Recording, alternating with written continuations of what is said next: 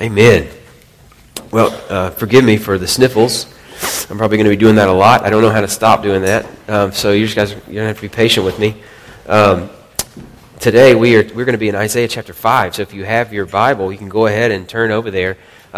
Isaiah chapter 5 is all about God's holy righteousness. It's also about God's judgment. In a sense, it's timely because for the last couple of weeks, there have been some major sports stories that have sort of crossed over the lines into popular culture stories, into ethics stories. Of course, I'm talking about the Manti Te'o situation and the Lance Armstrong interviews where he finally fessed up to all that he'd done. One of the fascinating things about the reaction to each of these stories is the way that we just can't help but put ourselves into the place of the judge and the jury. We can't help but pass judgments on who knew what and when, on what that means about their character. We can't help but wonder, was Te'o in on this scandal? If you don't know what I'm talking about, sorry, you can just Google it when you get home and you'll see what I'm talking about. But Manti Te'o, was he in on this scandal or was he totally gypped by it? Was Lance Armstrong, does the good that he's done through his philanthropy outweigh the scumbag that he is?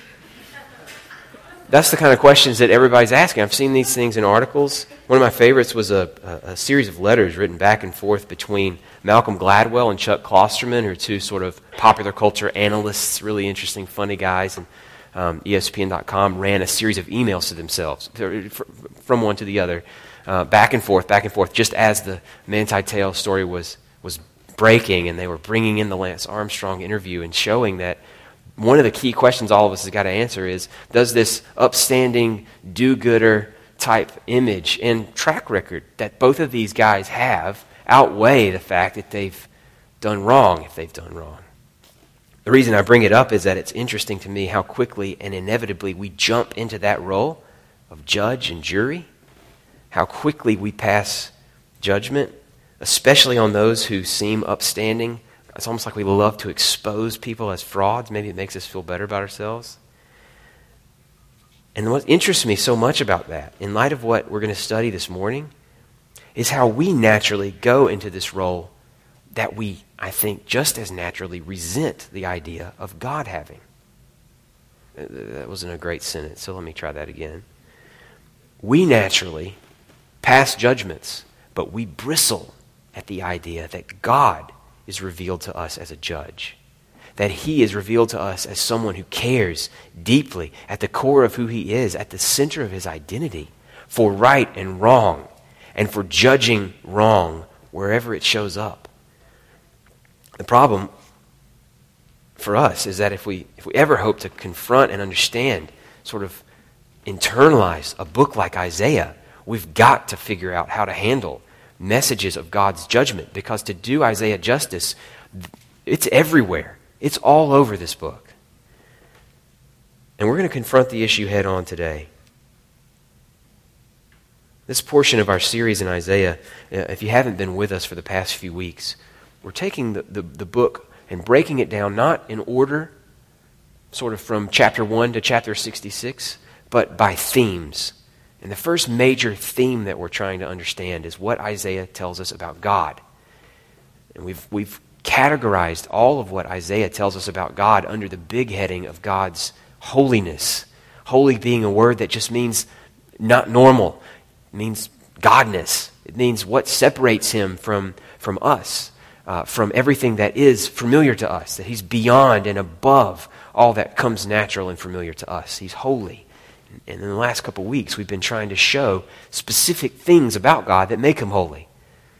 And today, we're going to see that His righteousness, or what I've been calling His holy perfection, is at the center of what makes God not like us.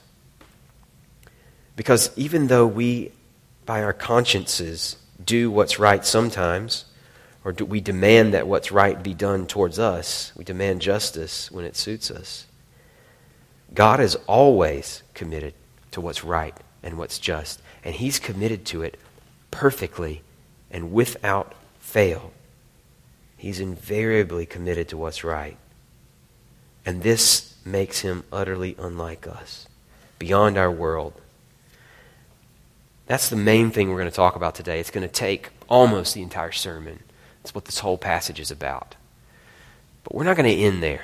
We're going to conclude by looking ahead to the promises that are coming for us, the promises that Jesus fulfills, because this passage about God's holy perfection sets us up to understand why the promise that we will be made like him, that we will be able to share his holiness, that it will be given to us as a gift, becomes so much more sweet. That's where we're headed this morning. First, that God is not like us. That's what I'm calling the threat of God's holy perfection. And that's the whole passage of Isaiah 5. Then, the promise that will be made like him, the promise of his holy perfection. That's where we're headed this morning. If you found the passage, Isaiah 5, would you please stand with me in honor of God's word? I'm going to read verses 8 to 25 this morning. This is the word of the Lord through the prophet Isaiah. Woe to those who join house to house, who add field to field until there's no more room, and you're made to dwell alone in the midst of the land. The Lord of hosts has sworn in my hearing, surely many houses shall be desolate, large and beautiful houses without inhabitant. For 10 acres of vineyard shall yield but one bath, and a homer of seed shall yield but an ephah. Woe to those who rise early in the morning, that they may run after strong drink, who tarry late in the evening as wine inflames them. They have lyre and harp, tambourine and flute, and wine at their feasts, but they do not regard the deeds of the Lord or see the work of his hands. Therefore my people go into exile for lack of knowledge. Their honored men go hungry, and their multitude is parched with thirst. Therefore Sheol has enlarged its appetite and opened its mouth beyond measure. And the nobility of Jerusalem and her multitude will go down, her revelers and he who exults in her. Man is humbled, and each one is brought low, and the eyes of the haughty are brought low. But the Lord of hosts is exalted in justice, and the holy God shows himself holy in righteousness. Then shall lambs graze as in their pasture, and nomads shall eat among the ruins of the rich. Woe to those who draw iniquity with cords of falsehood, who draw sin as with cart ropes, who say, let him be quick, let him speed his work that we may see it. Let the counsel of the Holy One of Israel draw near, and let it come that we may know it. Woe to those who call evil good and good evil, who put darkness for light and light for darkness, who put bitter for sweet and sweet for bitter. Woe to those who are wise in their own eyes and shrewd in their own sight. Woe to those who are heroes at drinking wine and valiant men in mixing strong drink, who acquit the guilty for a bribe and deprive the innocent of his right. Therefore, as the tongue of fire devours the stubble, and as dry grass sinks down in the flame, so their root will be as rottenness, and their blossom go up like dust. For they have rejected the law of the Lord of hosts, and have despised the word of the Holy One of Israel. Therefore, the anger of the Lord was kindled against his people, and he stretched out his hand against them and struck them, and the mountains quaked, and their corpses were as refuse in the midst of the streets. For all this his anger has not turned away, and his hand is stretched out still. This is the word of the Lord. You can be seated. God is not like us because he is holy in his perfection. The thrust of this passage, it should have been pretty clear as we read through it, is a sort of anatomy of Judah's sin before God sent the nations that were surrounding them to judge them and take them off into exile. And even more to the point, the thrust of our passage is a promise of God's judgment. It breaks down into a series of woes. Did you notice that? A lot of the verses start with woe. It's sort of a funeral cry. Here's the judgment that's going to come on. Here is what it is that's bringing you down. And then a series of therefores. You got woes that describe Judah's sin, and therefores that describe the consequence of their sin and how God plans to judge them. why God must judge them. Instead of walking through this passage verse by verse all in a row, I want to take the woes as a unit and the therefores as a unit. Because when we do it that way, I think we can see what this passage is mainly about. It's about how different God is from us. And what sets him apart from us is in large part his perfect commitment to what's right and our, at best, mediocre, self-serving commitment to what is right. Ultimately, the point is we justify sin and God judges sin, which is to say, he is not like us, but holy in his righteousness.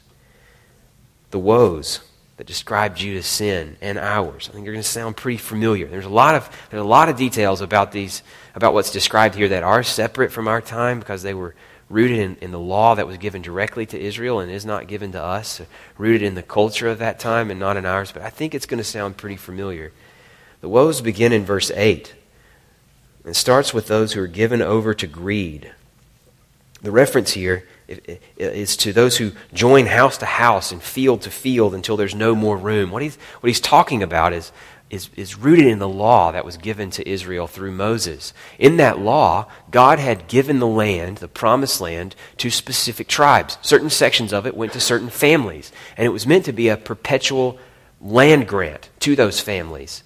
God was the ultimate owner of the land. No one else could own it, but he gives a permanent grant to this family. Now, if hard times were to come and the family needed to sell that land to get out of debt or something like that, they could do it. But there were these built-in years that all the land that had been sold off would revert back to its family, so that every so often it was like a hard reset, and the land as given by God would be established again. The point of that system was to keep people trusting in God and not in how much land they had, and to remind people that this land that they used to build their life on was ultimately God's and was given to them at his pleasure, not because they deserved it. It was to keep people depending on God. And what happened, according to verse 8, is that the wealthy and the powerful had abused the system.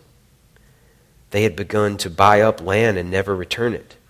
They had begun to join house to house and field to field. And the imagery is so strong, isn't it? They've done this so much that they're basically the only people who live in their neighborhood now. They live alone in the land because they had gobbled it all up. They took the land for their own as if it weren't God's and as if they weren't dependent on him.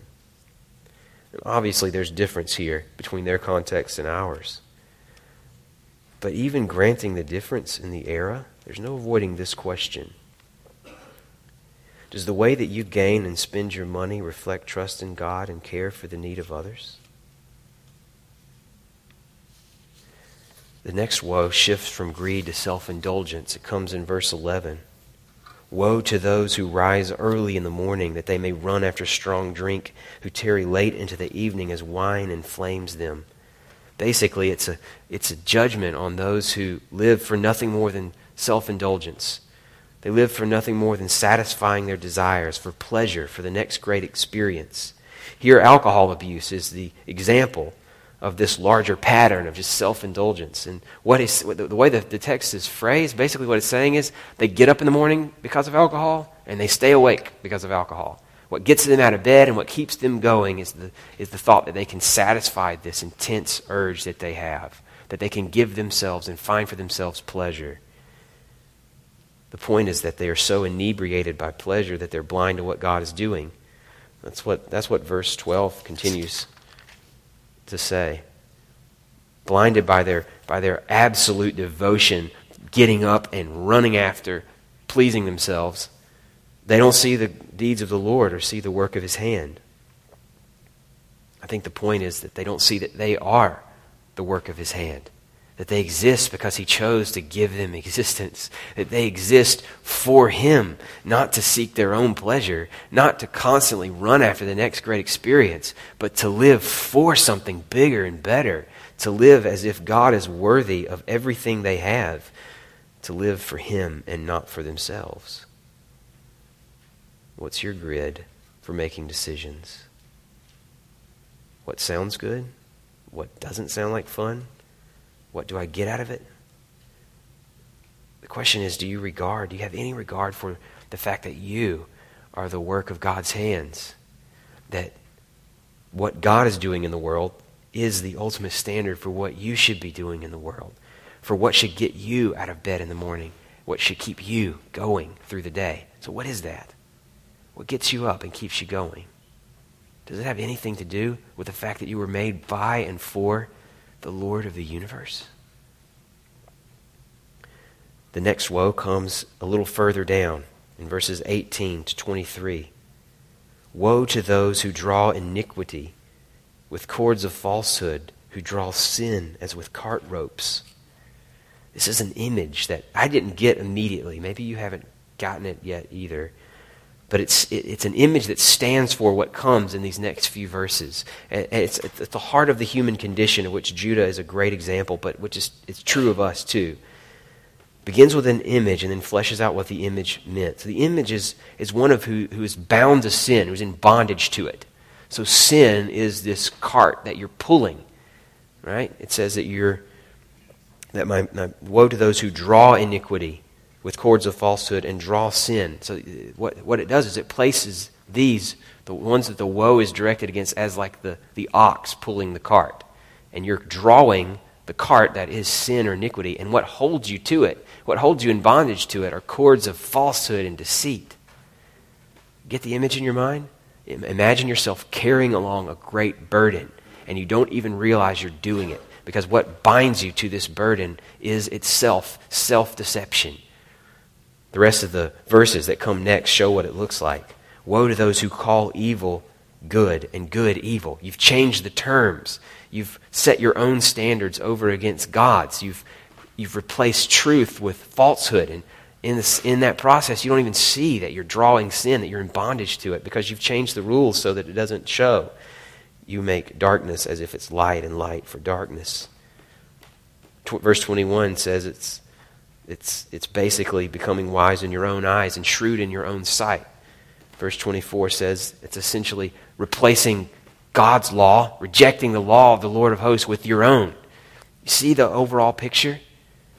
We are in bondage to sin because we have so changed what good and evil represent by our own law, wise in our own eyes, rejecting the law of God, that we don't even recognize we're in bondage half the time. That's what makes it so dangerous.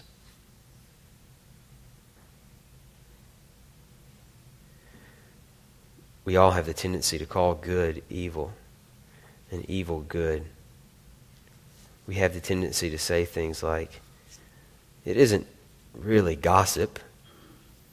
It's just a friend sharing a concern with another dear friend, another confidant about a mutual friend. It isn't really pornography. It's just a believable, maybe even inevitable step in a story arc of this mainstream film, right?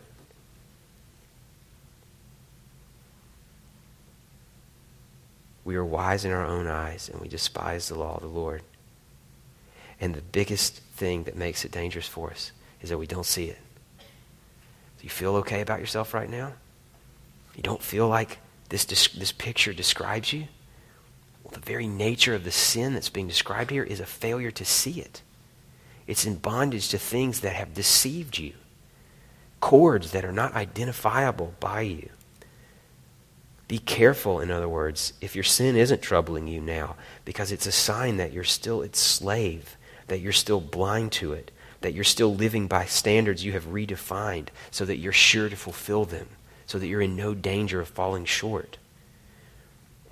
To return to an analogy I used a couple weeks back, I think the way most of us approach our moral lives, by nature anyway, is as most people approach driving in traffic. The speed limit is a nice rough guide, but what ultimately determines how fast we go is how fast everybody else is going. And as long as we're trying to driving with the traffic, a lot of times our apathy, maybe I'm the only one in here who's prone to this, but I doubt it. Our apathy just kind of keeps us going. And we fit with the flow, and so we've sort of deceived ourselves into thinking that there's no danger here. Until we come over the hill and there's the cop sitting in the woods next to the interstate, right? And then all of a sudden our standards get redefined again, and we're caught, right? We are seen, and the cords of falsehood that have been drawing us or we've been using to draw our sin, however that image works for you.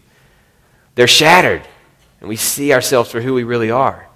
Isaiah had one of those moments in Isaiah 6 that we talked about a couple weeks ago. But until we see God for who he is, until we are caught by the cops sitting in the trees, we're content to just drive with the traffic, to do what seems right to us, to justify and redefine what right and wrong actually are.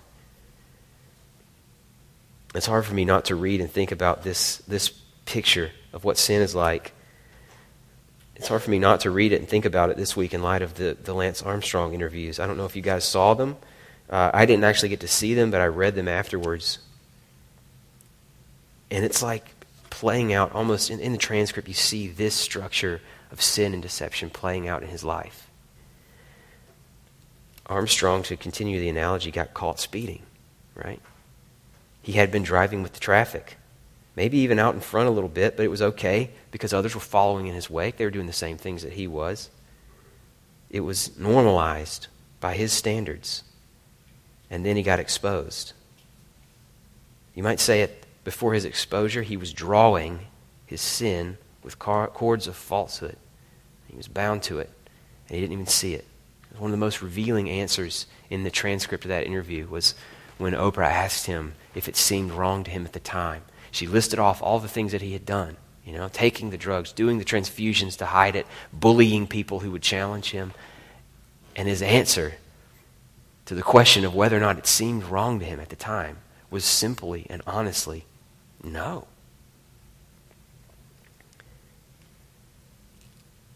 What's even more eerily parallel to what our text says is that it's something that Armstrong said about a decade ago, a little more than a decade ago, in a memoir that he wrote. I read a column this last week that pointed me to this. It quoted him in his memoir. Here's what he says. At the end of the day, if there was indeed some body or presence standing there to judge me, talking about if there was a God, I hoped I would be judged on whether I had lived a true life, not on whether I believed in a certain book or whether I'd been baptized. Armstrong is basically inviting God's judgment here. I hope that if there is a God, he will judge me based on how I've lived. Sounds a lot like verse 19, doesn't it? Those who are drawing iniquity with cords of falsehood, who don't even see their own sin, say, let the counsel of the Holy One of Israel draw near, and let it come that we may know it. Let him come and judge us. He's betting, Armstrong is, just as Israel did, that God won't be holy. That instead he'll be like us. He's betting that this book he's opted against in favor of a true life, this certain book that he thinks is less important than living a true life, what he's betting is that this book he's opted against won't end up being the measure of a true life, the key to defining a true life clearly, the standard against which he'll be judged. That's what he's betting against. Now, who knows how he slept at night? Maybe he was drawing his sin by cords of falsehood that made him unable to see the hypocrisy of his actions. Maybe he had not seen it as wrong because he thought, this performance enhancer helps me to be better, which helps me to make more money for my philanthropy, which helps me to help more people. So in the end, it all works out. Maybe he saw his life's goal as outweighing bad with good or in justifying the means. But the bottom line is, he was betting against the holiness of God. He was despising God's law in favor of his own. And that's a deadly, deadly wager. That's the other main theme of our text today, is that to make this bet, to invite the Holy One of Israel to come near and judge us in the way that we've been living on our own standards, to make that bet that he won't have different standards than we do, is to invite your own death. God cares deeply about sin, and his holiness is defined largely by how he will respond to sin. The emphasis here in chapter 5 is on God judging. The way you know he's committed to what's right is how he responds to what's wrong. The proof of his holiness, in other words, is how utterly and thoroughly he is committed to running evil out of the world. Throughout this passage, it's shown by the therefores I mentioned before. I want to just walk through a couple of them. What these therefores do is they expose false claims. The judgment is meant to expose the false claims made by those that the woes talked about.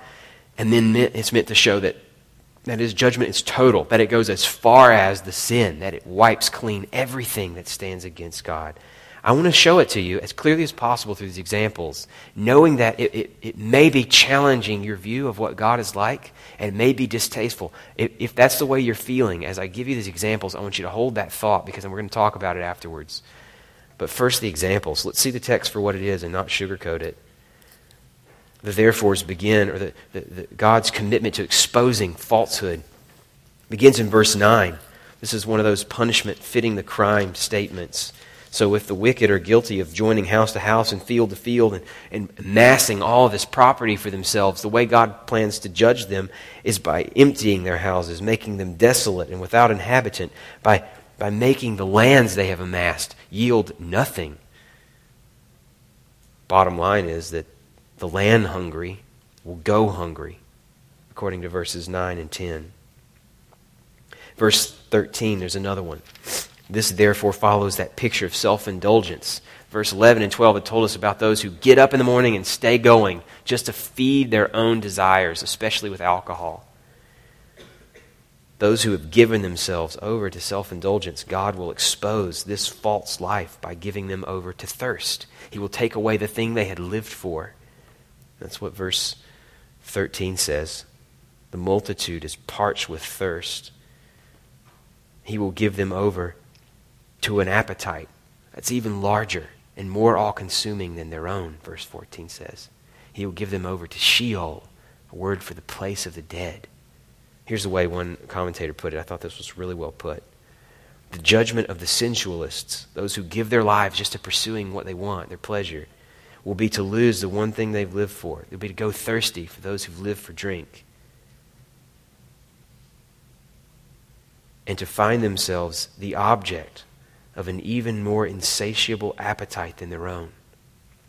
Verse 14 says that Sheol has enlarged its appetite and opened its mouth beyond measure, and all will go down into it. The nobility of Jerusalem and all of her multitude. You see the point? Those who live to satisfy their own appetites will be a meal for death. God will expose their false life. The last example I'll give you is in verses 24 and 25. This is one of the examples that shows not so much God exposing or sort of punishment fitting the crime, but how complete God's commitment to judging evil actually is. As the tongue of fire devours the stubble, and as dry grass sinks down into the flame, so their root will be as rottenness, and their blossom go up like the dust. Basically, they had invited the Holy One of Israel to come quick, to come close, to come near, to do it now. Evaluate us, judge us, see if we pass the test. And this is how quickly he will dismiss them. Like fire in a field full of dry grass, they will be gone as if they never existed. Verse 25 continues that imagery of God's anger against his people is like an earthquake that shakes even the mountains. The most stable of all things we can imagine in our experience on this earth will be shaken by the force of God's fury against all who would despise his law in place of their own. The image is of corpses filling the streets like trash. Because as in so many earthquakes that you can even see, and especially in places that are susceptible, and especially in Asia, for example, the imagery of bodies just lying around is an imagery of complete and total death. There's not anyone left to collect the bodies and bury them. That's why they lie there. Everyone is gone.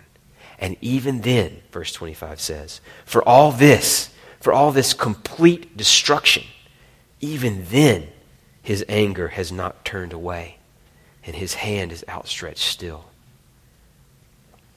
In sum, I think a great summary of our picture of God as judge, of God as holy in his moral perfection comes in verses 15 and 16. Here's the point. Man is humbled, each one is brought low, but the Lord of hosts is exalted in his justice. The holy God shows himself holy in righteousness. That's the point. This is just one of many places where Isaiah says basically the same thing. A whole chunk of chapters that comes soon after this we won't even look at in our series is God pronouncing this kind of judgment on every one of Israel's neighboring nations. All of the ones who were big and kind of bullied Israel, they were sort of the superpowers of the day. Every single one of them gets a chapter where God promises this same kind of judgment to expose their arrogance. It's all over the book. We're just choosing one example. We could have chosen many more. And this picture of God can be hard to swallow, right? It's one of the things that makes Isaiah hard to swallow because it's so full of pictures like this of God. I think it's never been harder to swallow than in our time and in our place. In the history of the world, this picture of God has never made less sense or been harder to swallow than it is for us at this time in this place.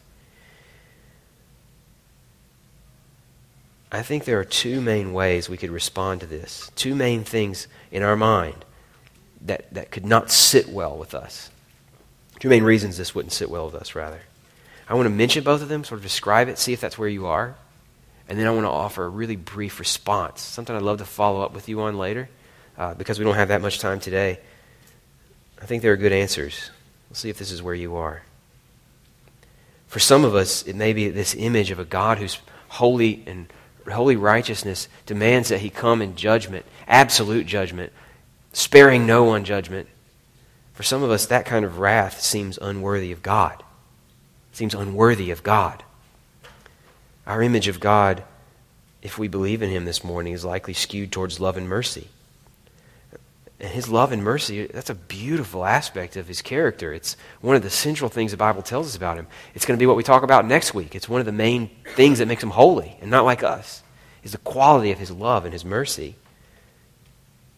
And judgment and vengeance, to those of us who sort of trend towards his love and mercy, judgment and vengeance can seem really petty, kind of beneath him, almost cruel.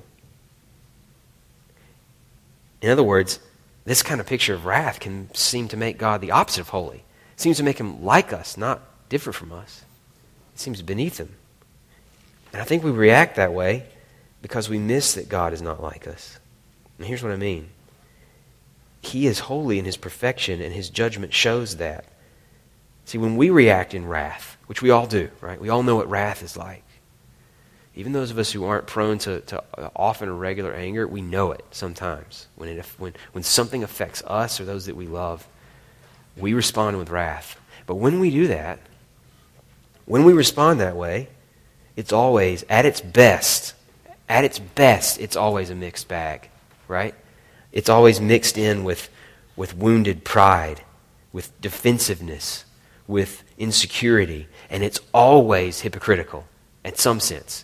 Because we are angry at someone as if we weren't guilty of doing the same things that they are in other contexts. Our wrath is always mixed with hypocrisy. A hypocrisy that suggests they're not like us, and therefore we should react to them this way. But when God expresses wrath, he's holy. He's not like us.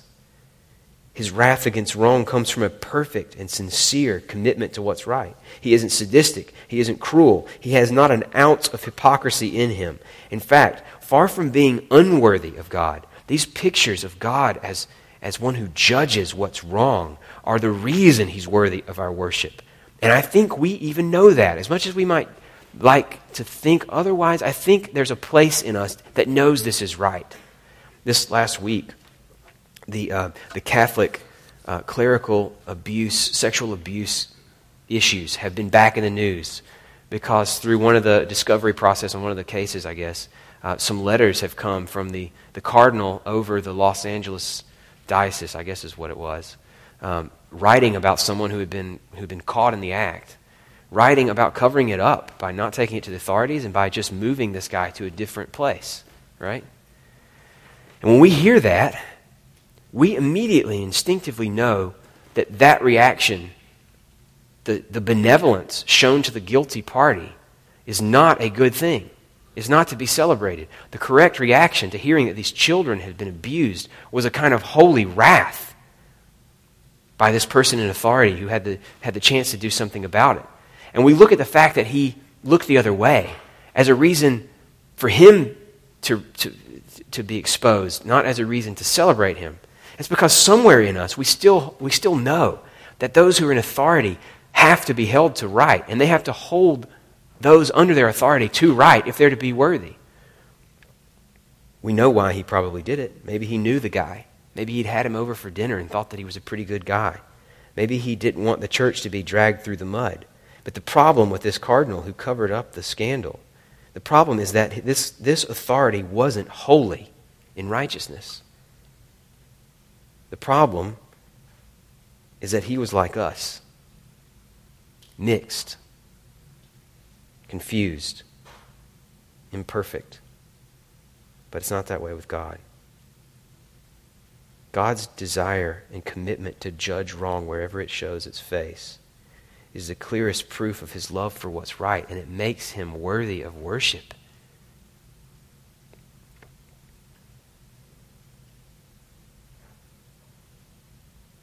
Sometimes the clearest proof of our love comes when the object of our love is threatened, the way that we react to it.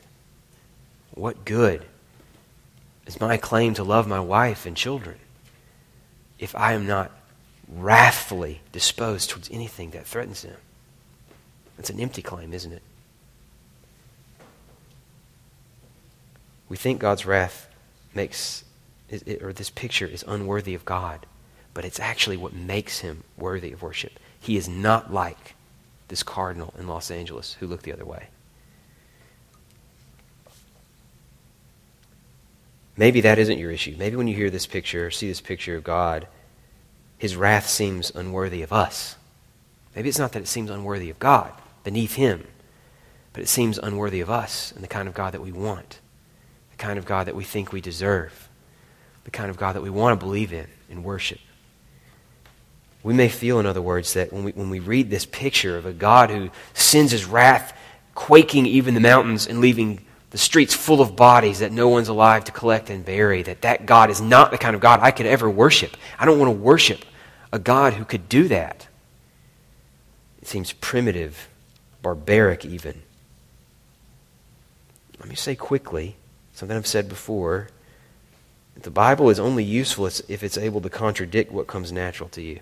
If the Bible just confirms everything you already think anyway, then what's the point of reading it?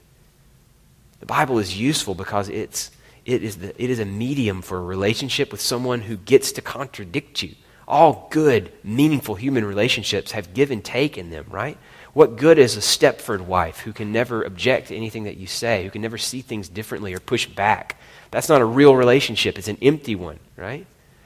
Similarly with God, this word comes to us from him as his side of our relationship, and if it can't ever contradict us or seem unnatural to us, it's of no use to us. In fact, some of the places where it seems least right to us by nature are the places where it can do us the most good. It's exposing places in us that need to be challenged, places where our culture is driving how we think more than God and his word to us. Say that quickly, and next let me appeal to your reason. If your response to this picture of God's wrath is, I just don't want to worship a God who's like that, then let me say to you, humbly and respectfully, but honestly, whether or not this idea of a God of wrath tastes good to you is immaterial. It's not even a reasonable question to ask. Whether or not you like this picture of God is beside the point. It doesn't matter whether you want to imagine or worship a God like this. What matters is whether he exists. Read Isaiah 40, verse 12 and following that we looked at last week. If this God exists, and he's the God who holds all the waters of the universe in the palm of his hand, if he's the one who stretched out the skies and still measures them with the span of the thumb to his pinky finger, if he is the God who is the reason you have breath to breathe when you wake up in the morning, if he exists, then saying we don't want to worship a God like this makes as much sense as saying we don't want to live in a world where we can't fly. It is what it is. We just have to deal with it. What we really be saying, if we're saying that we can't worship or don't want to worship a God like this, what we're really saying with Lance Armstrong is that we're betting this God doesn't exist. We're betting he doesn't exist and won't hold us accountable. And friends, please do not bet against him. He lives.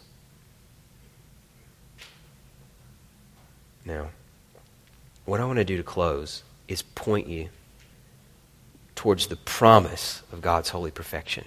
Like I said, this whole passage, necessarily the majority of the sermon, is about the threat of God's holy perfection, because that's where it's seen most clearly in his commitment to judge what's wrong, including us.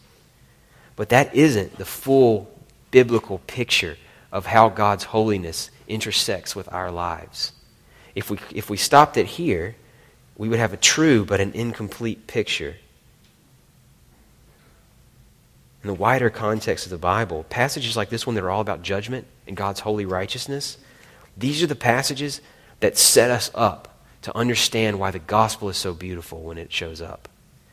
They set us up to see the beauty of the gospel's promises, because the gospel's promises are that we will receive this holy perfection as a gift, and that we will take on this holy perfection through this power of God's Spirit in us, working to change us, to make us see our sin the same way God does, instead of justifying it and being bound to it by cords of self-deceit and falsehood. Those are the promises of the gospel. I want to bring out two aspects as we close.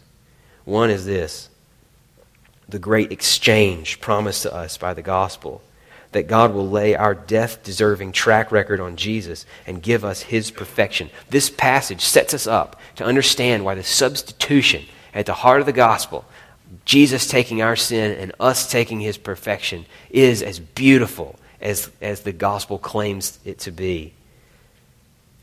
We need to know, in other words, and acknowledge that the threat of verse 25, of the mountains quaking and of corpses filling the streets, is not an empty threat.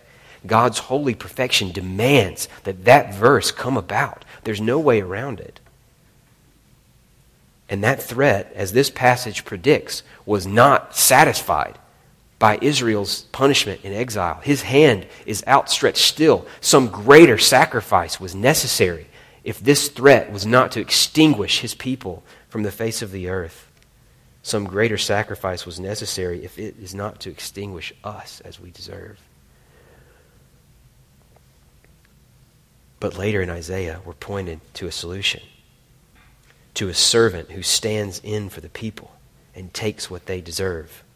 Isaiah 53 is one of the clearest descriptions of this servant. Reading Isaiah 53:10 in light of Isaiah 5:25 is so illuminating. Remember the picture of God's absolute and complete judgment, and then hear this word from Isaiah 53. It was the will of the Lord to crush him. It pleased God to crush his servant. He has put him to grief. Out of the anguish of his soul he shall see and be satisfied. By his knowledge shall the righteous one, my servant, get this, make many to be accounted righteous. Same language as in chapter 5. God is holy in righteousness. We and his people are not. So verse 25 says, the mountains will quake and the bodies will fill the streets. And now in verse 10 of chapter 53, we're told it was God's pleasure to crush him instead. And by him, the many will be accounted righteous. He shall bear their iniquities, and they will take on his righteousness. That's the picture of chapter 53 in Isaiah, and it makes a lot of sense out of the story told of Jesus' death. Verse 25, this picture of the mountains quaking and of bodies filling the streets, is almost a scene setting for what happens in Jesus' death. Jesus himself, the one whom God sent to bear the sins of his people, the perfect, holy, absolutely devoted to righteousness, servant of the Lord, he comes into this world to be rejected. to be abused and beaten and despised, to be killed. And verse 25 of Isaiah chapter 5 is the reason he had to die. Because there, on that mountain, all of the wrath of God against sin, everything that makes him God, everything that makes him holy and not like us, was poured out on this one chosen servant. Poured out so that even the mountains themselves quaked at his death, but poured out so fully and absorbed so completely that at his death, with his dying breath, Jesus could say what Israel could not say at the exile, what no other sacrifice made in the temple could ever say. Jesus could say, "It is finished," and his hand is outstretched no more, because his wrath has been perfectly absorbed by his Son. Jesus took what God's perfect holiness demanded, and in return, he gives to us what his perfect life earned, so that when God looks at us, what he sees through this great exchange, if we trust in Jesus, what he sees is Jesus. He sees us not for who we are, but as perfect in holiness, just as perfect in holiness as his standards demand we be. That's what he sees when he sees us. So claiming that promise, you don't have to fear shame. You do not have to fear what you have done wrong, even knowing that it deserves death, because in Jesus you are perfect and clean. You own and have put on the holy righteousness of God. The promise is even more than that. The second piece to the promise that this passage sets us up to understand is that God will not just credit us with Jesus' righteousness, he will make us holy in ourselves. That he has sent his Spirit to us to give us life, so that we're no longer bound to sin by these cords of falsehood and self-deceit. Those are broken by his Spirit. The burden is dropped off. You are not who you were. And now, because of God's covenant, the promise that he will make all things new, starting with you, because of that promise, you are no longer defined by all of your past habits, no matter how addictive. There is nothing that cannot change by the power of the Spirit. You can put on the holiness of God, not just as Jesus' cloak, but in yourself as he changes you by his Spirit. That's why he gave his Spirit to you. The promise is that you do not have to stay in bondage. I don't care how bad it seems. So trust in him. He is holy in his perfection, and that is a horrible, terrifying truth. But he is great in his love, and his love offers this perfection to you this morning. Father, help us to believe that this promise is true. Protect us from the disbelief that comes natural. Help us to trust that even our greatest sins are not so great that Jesus' righteousness can't overcome them, that his death is not powerful. Help us to believe that no matter how addictive our patterns are right now, they are not too much for the power of your Spirit to break as you give him to us to make us holy. Help us to believe these promises. Help us to live from them and for them. We pray for your glory's sake. Amen.